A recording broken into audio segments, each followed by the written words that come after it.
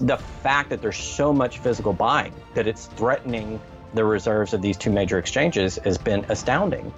And we haven't even gotten into an economic crisis. What happens when we hit an economic crisis and people go to gold and people can't afford gold, go to silver? What's that going to do to inventories if we're trading so thinly in quote unquote a normal market? Physical silver and gold in your hands. Personal service, competitive prices, and zero complaints. That's Miles Franklin. Call us at 1-800-822-8080 or email us at info@milesfranklin.com. Hey everyone, this is Elijah K. Johnson with the Miles Franklin Market Update. And back with us today is Robert Kientz from Gold Silver Pros. Robert, thank you so much for joining us today. Thank you for having me on, Elijah. It's good to be back. Really, this month we've seen quite a rally. And you've also been talking about how we continue to see metals being taken off the exchange and also the commercials reducing their short positions. So kind of looking at the big picture, what is happening right now? Yeah, it seems as though for the first time in, almost since the year 2000, that a lot of the precious metals are actually leaving COMEX depositories here in the U.S., especially silver. Is it 30, 35, 40 million ounces now? I've lost track. And that really started not too long ago. It started within the last, 3 to 4 weeks in earnest. And what had happened was there was a buildup in silver last year because we had the pandemic, we had the silver price spike, gold went up as well. People were, of course, going to the precious metals as a safe haven. Silver really, really went up. I think it was, I want to recall, from like $11 to $29, something in that range. And we saw a lot of arbitrage between the COMEX and the London markets in terms of the exchange for physical. That went on for about 3.5, 4 months in silver, and then it died down. And now the exchange for physical is back. The futures traders are playing price arbitrage between the COMEX and the London markets because of the differences in the spot and the futures price, and also potentially get some exposure to the London market in terms of the physical precious metals. And it seems to me that the EFP, the increased taking of the actual physical metal off COMEX, not just moving it from futures trading and registered to the vault storage and eligible, which is how COMEX tracks it, but actually physically pulling it off. And then also you're seeing some of the shorts reduced by the bullion banks in silver as well. Not as much gold, but in silver. That seems to me, it's almost like it's setting up for another silver bull run. And over the last few months, silver's held up better than gold in terms of overall price. I think gold has had a nice little 20% or so retracement, which is normal after reaching an all-time high of, I think it was around 2060, 2070 an ounce last year. So definitely makes sense. But it seems as though silver is setting up for another bull move, and the stars are kind of aligning for that. In gold, I think there's more above ground stock available. So I do think gold is setting up for its next move, although I think its timeline is a little bit different than what silver is. Now, you're talking about how the reduction in the commercial short positions kind of signal that we might be having a new bull run. Some people argue that the short positions don't really mean a lot because they're hedges of clients' long positions. So what is your perspective on that? So when I took the Series 3 commodities license years ago, I was working for a currency broker. They teach you that governing licensure exam and materials. They teach you that the reason for the commodities markets is to smooth out price, to help producers and merchants. Because if you think about it, you're a farmer and you're bringing wheat and you're having to plan 6 months, a year ahead of time. It's nice to know that you have some level of smooth prices that you can get your target price for, so that you can plan ahead of time. You can buy your seed, you can lease your tractors, pay for land, all of those things go into it. So legitimate hedging, and on the producer side, if you're going to be producing a commodity, especially a precious metal, which is very finite in value, if you're producing that commodity and your timeline is to invest 2 to 3 years to get the mine built, you kind of want some price stability on that side too. If the price falls quite a bit, then you have price exposure to downside. The farmers and people that are producing, also have downward price exposure. If you're a merchant and you're using that in your product, then you have upward price exposure. Let's say the price of silver goes from $20 to $25. How does it affect Tesla or Apple or people that use a lot of silver in their products? So they may want to take a long and futures position. So the price does rise, they can offset that actual market price with what we're seeing in the actual exchanges. So essentially, there are legitimate hedges in the market, and certainly, the regulators want that and the participants want that. Not all of the futures trading is legitimate hedges because, for example, especially in precious metals, if you look at the overall production of silver, for example, you can see that there are enough futures positions traded in a day that sometimes covers the entire yearly production of silver. And the overall open interest in the market, covering the next 2 to 3 months of that production, because that's what a futures does. You take 2 to 3 months ahead, you trade that month, and it hedges you for the next 2 to 3 months, and then you rotate your position. You roll it to the next active trading period. So when you're doing that, you're hedging that production for a small period of time, but there are so many contracts that it dwarfs the actual production. And some of the commercial interests, the commercial banks and the hedge fund managers aren't hedging all that production because the producer merchants have their own category on the commitment of traders report from the CFTC, which basically, that's their hedges. So they actively participate directly in the market. Some, of course, will hire a bank or some entity to do it for them because they may have access to it and have the expertise. But the majority of the production, especially precious metals, is hedged in the market directly by the merchants and producers. That's why they have their own category on the COT report that you can download from cftc.gov.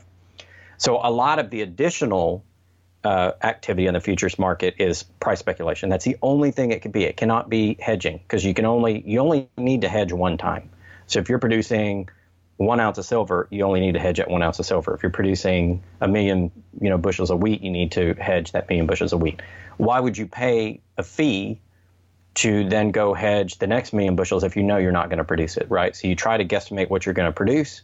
You hedge to as much as you can to that point, and that's your insurance. That's your price insurance. But what we see in the futures position, they have so many more futures contracts than what we produce, especially in the precious metals, that it's speculative activity. And we know that some of the managed money category are nothing but hedge funds going in there and getting exposure to price. And in fact, if you look at the CME Group's website, who manages these exchanges, they basically state this on the website. They state it for the EFP, Exchange for Physical mechanism between the COMEX and London markets, and they state it for the other markets as well, that yes, there are legitimate hedges, but a lot of this is speculation. And they even have something called position limits on the markets to try to limit how many positions an individual entity can take. As to whether those are effective in keeping them down to actual hedges, I don't think so, just based upon the total number of contracts. So the markets aren't really just for physical production and use of those products. It's really become a speculator's market in large part. And that's interesting, definitely an interesting perspective. And we'll put in the description links to the CME website and also links to get all these perspectives on the precious metal manipulation debate. And one of the things I really wanted to maybe hone in on is kind of this theme that, we are seeing something drastically different now than we've seen in the past. You've said how there's this trend shift, essentially, that a reversal that we haven't really seen in 20 years. Can you expand on this? Yeah, there's a reversal in the way that certain traders are playing in the market. So typically, a lot of the bullion banks will go short precious metals, for example. They have bigger short than long positions, net they're short. That's starting to change somewhat in gold and silver. It especially has changed in silver if you look at the short positions and who's concentrated. The producer merchants are really outweighing the bullion banks, and that's not typical. Usually the bullion banks have as many short positions. And so it seems as though some of the banks, maybe the more savvy ones, are positioning for a long move because they know that once that price goes long, they don't want to be overly short for two reasons. One, if you're short, you and a long is standing for delivery, you may have to actually deliver the metal. And if you don't have it, then you have to either settle for cash or find the metal in another market. There's going to be transaction costs there and delays as well. Secondly, if you're short, you could lose money on the contract. Even if you're paper trading that contract, you could lose cash on the value of that contract. So you don't want to be too short when the outlook is that the precious metals prices are going to go up. And this is true, of all commodities. You don't want to be to one side of it when the market turns. Then if you go look at the physical trade, we had a report come out from the LBMA on their website, 2021 spring report on silver, and they admitted that had the retail trading into the SLV, which is the iShares SLV Silver Trust Fund that you can invest in as a fund in the market. It doesn't have direct access to silver, but it's like a proxy in a way. That if that trade had continued past the first couple of days of February for another couple of weeks, that London would have run out of silver. So that retail trade is pulling so much silver out of London where the SLV stores its metal. When people come into SLV, let's say they're buying shares, I think it's every 2 shares is equivalent to an ounce of the metal.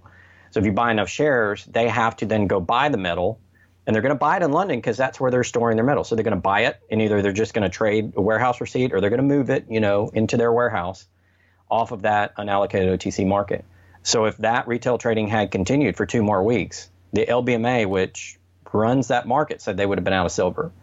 So there's been such physical demand that they're potentially running out of silver on some of these markets because the demand in the derivatives, in the futures contract or in the SLV or whatever the derivative is pulling physical metal either off of the market, like on the COMEX, they're pulling it out of the warehouses, or in London, they were buying so much SLV that it was all going to SLV and there wasn't going to be enough silver for the rest of the London market to have that. And so then what happens?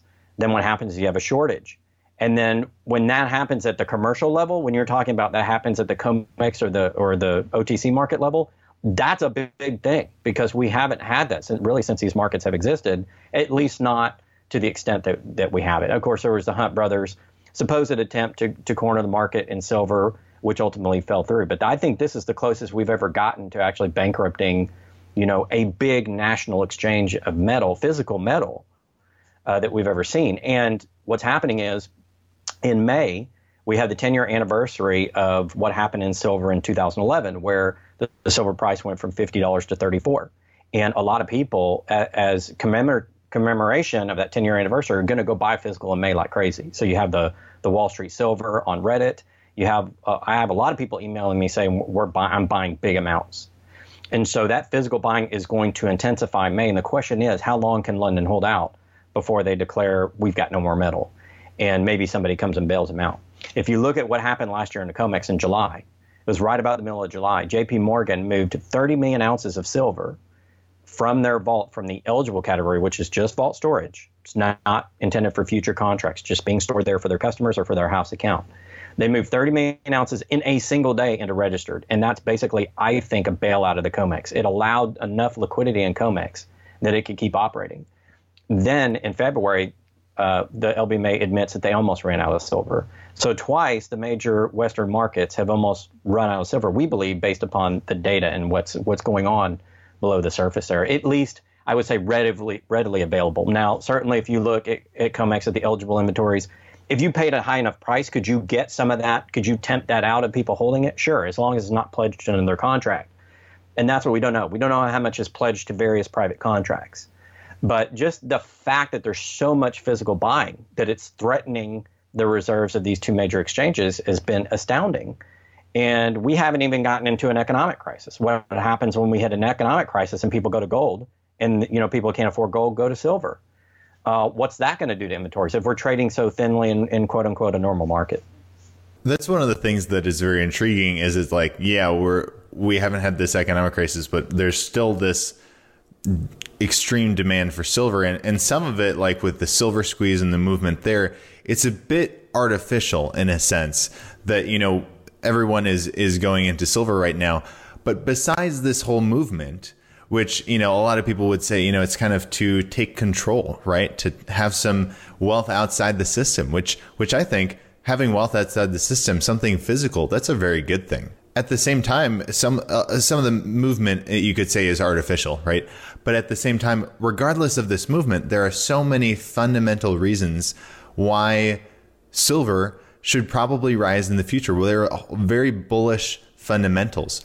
Did you want to share kind of maybe if we take a step back, look at the fundamentals and what were the original reasons maybe that you started looking into silver, but also gold?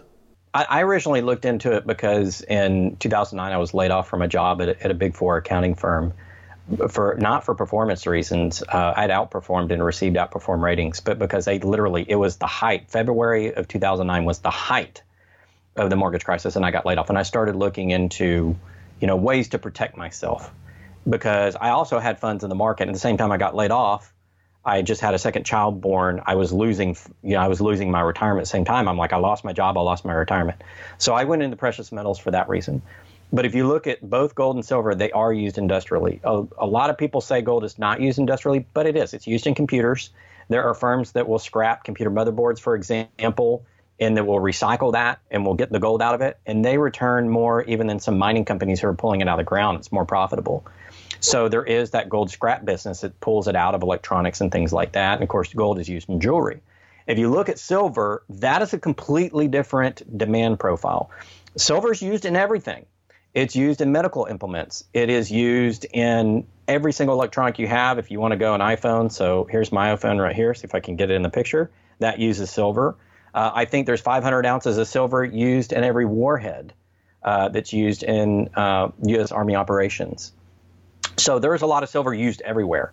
And if you look at what's going on with the space race, Nokia just was recently awarded a contract to build wireless technology on the moon. So what's happening is we're expanding out of our earthen sphere, and people are launching satellites, and we have the space race. You have satellites going up. You have people putting space stations in space. You have people wanting to put communications infrastructure on the moon. And this is all public, by the way. This is public on Nokia's website. So countries, the U.S. creates a space force. India has launched who knows how many satellites. It's dominance of the airwaves for communications purposes and also for military purposes.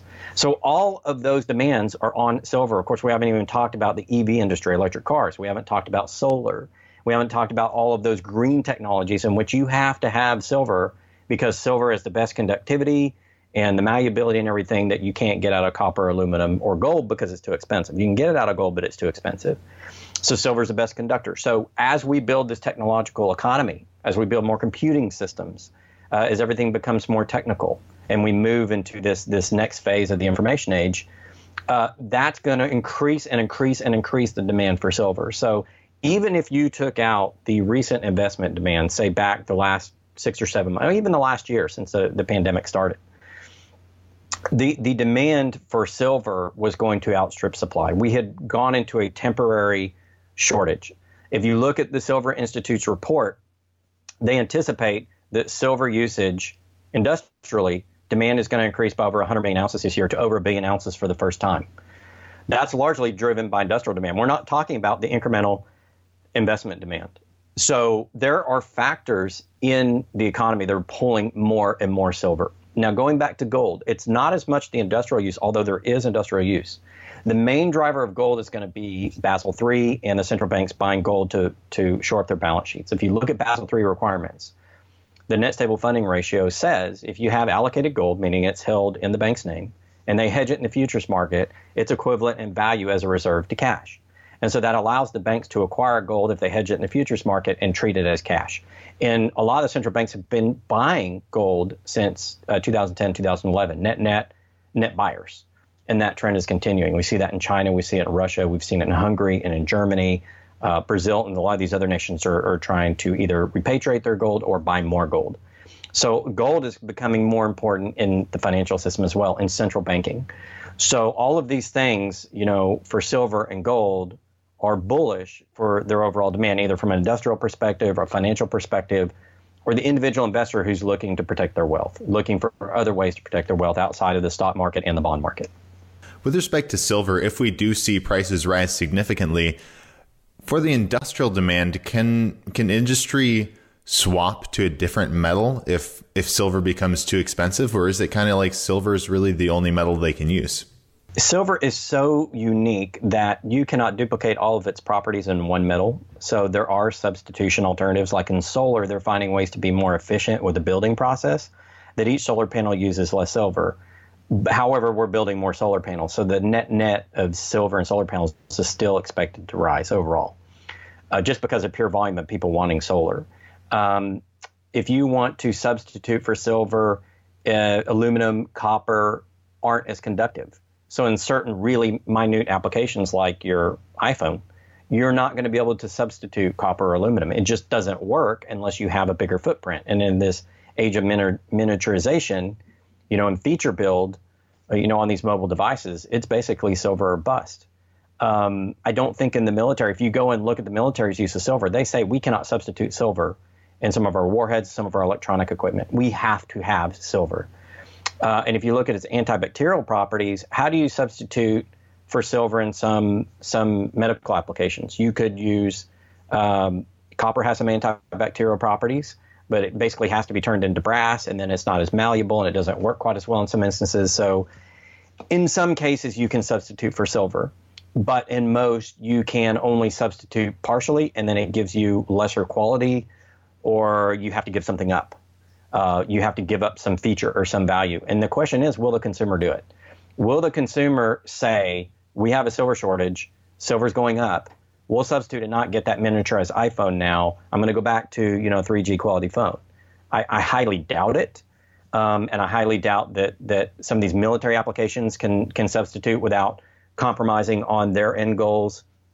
And the medical profession can substitute without compromising on their goals. And when you talk about the space race, you can't. You can't. It's silver or bust in a lot of these applications. So I encourage people to go look at the many, many uses of silver. The Royal Chemistry Society out of Britain has really good information on all the minerals. You can look it up for silver, for gold, all the rest. And there's a lot of information available on the web as well, in which you can look up how silver is so important to our current economy. Now, you recently put out a video kind of on the topic of what kind of silver to invest in. You were commenting on this, and you were pointing at how, I think it was semi-numismatic coins are sometimes have an advantage over the rounds and bars that don't really have any numismatic value. Now, this is somewhat controversial. Some people just say, get as many ounces as you can. Other people say the semi-numismatic really maybe increases in value more in some circumstances. So did you want to kind of demystify that for us? What is your perspective on what kind of silver to invest in? Sure. I'll start by saying that I'm friendly to numismatic coins because as I've studied them more, I've seen that they have advantages in certain situations. If you're just getting into gold and silver for the first time and you're just getting a few ounces and you're new to this, I recommend just going for the bullion, the bars, the recognizable names from trusted dealers such as Miles Franklin or others that you can find in the market. If you're a little bit more experienced, have a little bit more money, and you're looking at it really as a longer term investment, if you look at a chart of numismatics, especially the ultra rare coins, they do better than the actual bullion does in economic crisis terms. Even the semi-numismatics and the lower valued numismatics, so say you've got something that's slightly numismatic, it's a lower grade MS coin, but it's still, a graded coin. Whenever you have shortages of the bullion product, like we've seen over the last year, those semi-numismatics go up in value a lot. And over the long term, numismatics tend to hold their value. And why? They hold their value because they're collectibles. There's main features of them. They have historical significance. They're rare. They're graded. The way that they come in packages, and they're protected so that they're not, tarnishing and things like that. There are a lot of advantages to numismatic coins. Now, if you're going to get into numismatic coins, it really helps to understand the history of numismatic coins. It helps to plug into the collector's community because it is a collectible item. So you want to plug into that community. And I would say pick an area of numismatics that fits you. Pick the semi-numismatics, pick the ultra rare coins, pick the ones that you like and just track those. Become an expert in those 2 or 3 or 4. And then it's really easy to do. It's no different than collecting any other collectible, an art piece. And something that I wanted to point out, Elijah, is that a lot of collectibles are coming back. When I was young, I used to collect baseball cards, Donruss, Topps, all the different brands. And then it went away and nobody wanted to do it anymore. Everything was electronic. Well, guess what? Baseball card collecting has come back in force. There are cards worth a lot of money that are being produced in the year 2021. And so people always come back to collectibles. It's somewhat cyclical.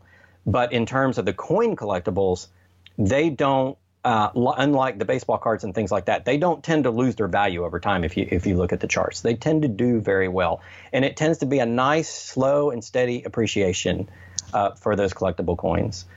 We have more information on this on our website. If you subscribe to our website and utilize our Gold Silver Pros University, we have a whole article on this with the charts and talking about how to get into it. But definitely, if you're past just buying a few pieces of bullion and you want to expand out, the numismatics are available a lot of times, even when you have shortage of the bullion, and they can be a really good market to get into. And that's mainly for gold, correct? Or is it also for silver? It can also be for silver. So if you have a really rare silver coin that's graded well, those coins can do very, very well. And the one thing about those collectibles is, say you have a work of art. A work of art could be very cyclical because it's all of the value in art is in the eye of the beholder. It's different for coins made of gold and silver. The lowest value you're ever going to get is the melt value, right? So you're going to retain your value in the coin, but the value that you get for the historical significance, the quality of the coin, the demand that's in that market is where you're going to get that additional value. And again, a lot of times I see people gambling in the stock market or buying cryptos, or buying an expensive sports car, and I'm like, I would rather buy a numismatic coin. Right now, I would not go buy a share of Tesla. I would buy a numismatic coin before I would do that. I wouldn't buy Bitcoin because I've seen it crash 80% in a day. In fact, it did that last year. I believe it was 80% last spring when we had the big market pullback after the pandemic was announced here in the western part of the world. And Bitcoin, a lot of the crypto complex just went. It just crashed. The numismatic coins did not. They held their value very, very strongly. And I think there's a lot more safety in them than people give credit for. And I think the easiest way to validate that, Elijah, is just look at the price charts. There are price charts out there, and there are books out there that help you understand their value, and you'll see they're much less volatile than a lot of other speculative assets that people get into every day and accept as normal. Look at your 401k. When I was in the Janus funds in 2000, the tech crisis, I lost 40% in the span of a month. And then I got out of all those funds. I sold it at a 40% loss because I'm like, I'm not losing anymore, and they continued to go down. I've never seen anything in my numismatic coin collection do that over the 12 years that I've been investing in them. So I'm sorry, I'll take numismatic coins over the general stock market and over the cryptos. I think that's a really good point. How, there can also kind of be cycles, right? And if you catch the wave, then, that can be a very good asset to hold. But at the same time, as you mentioned, it's important to be an expert in that because there's a lot of scams out there and you don't want to be caught in one of those. So, but Robert, thank you so much for your time today. If our viewers would like to hear more of these interviews, they can hit the subscribe button and the bell icon so they'll be notified of all the new interviews coming out. If people would like to find you, where can they find you online? You can find me at goldsilverpros.com. You can email me at robert@goldsilverpros. You can find me at Twitter and on YouTube under Gold Silver Pros. Robert, any last thoughts you'd like to add? No, just educate yourself on the market. Understand market dynamics. We teach cycle trading. Definitely educate yourself. We have free resources on the website. I know Miles Franklin does a lot of this as well. And just educate yourself on the market and invest in things that you feel are safe and protect your wealth over the long term. Fantastic. Once again, thank you so much for your time and God bless. Thank you.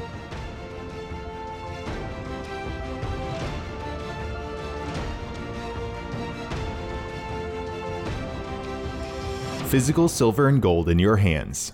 Personal service, competitive prices, and zero complaints. That's Miles Franklin. Call us at 1-800-822-8080 or email us at info@milesfranklin.com.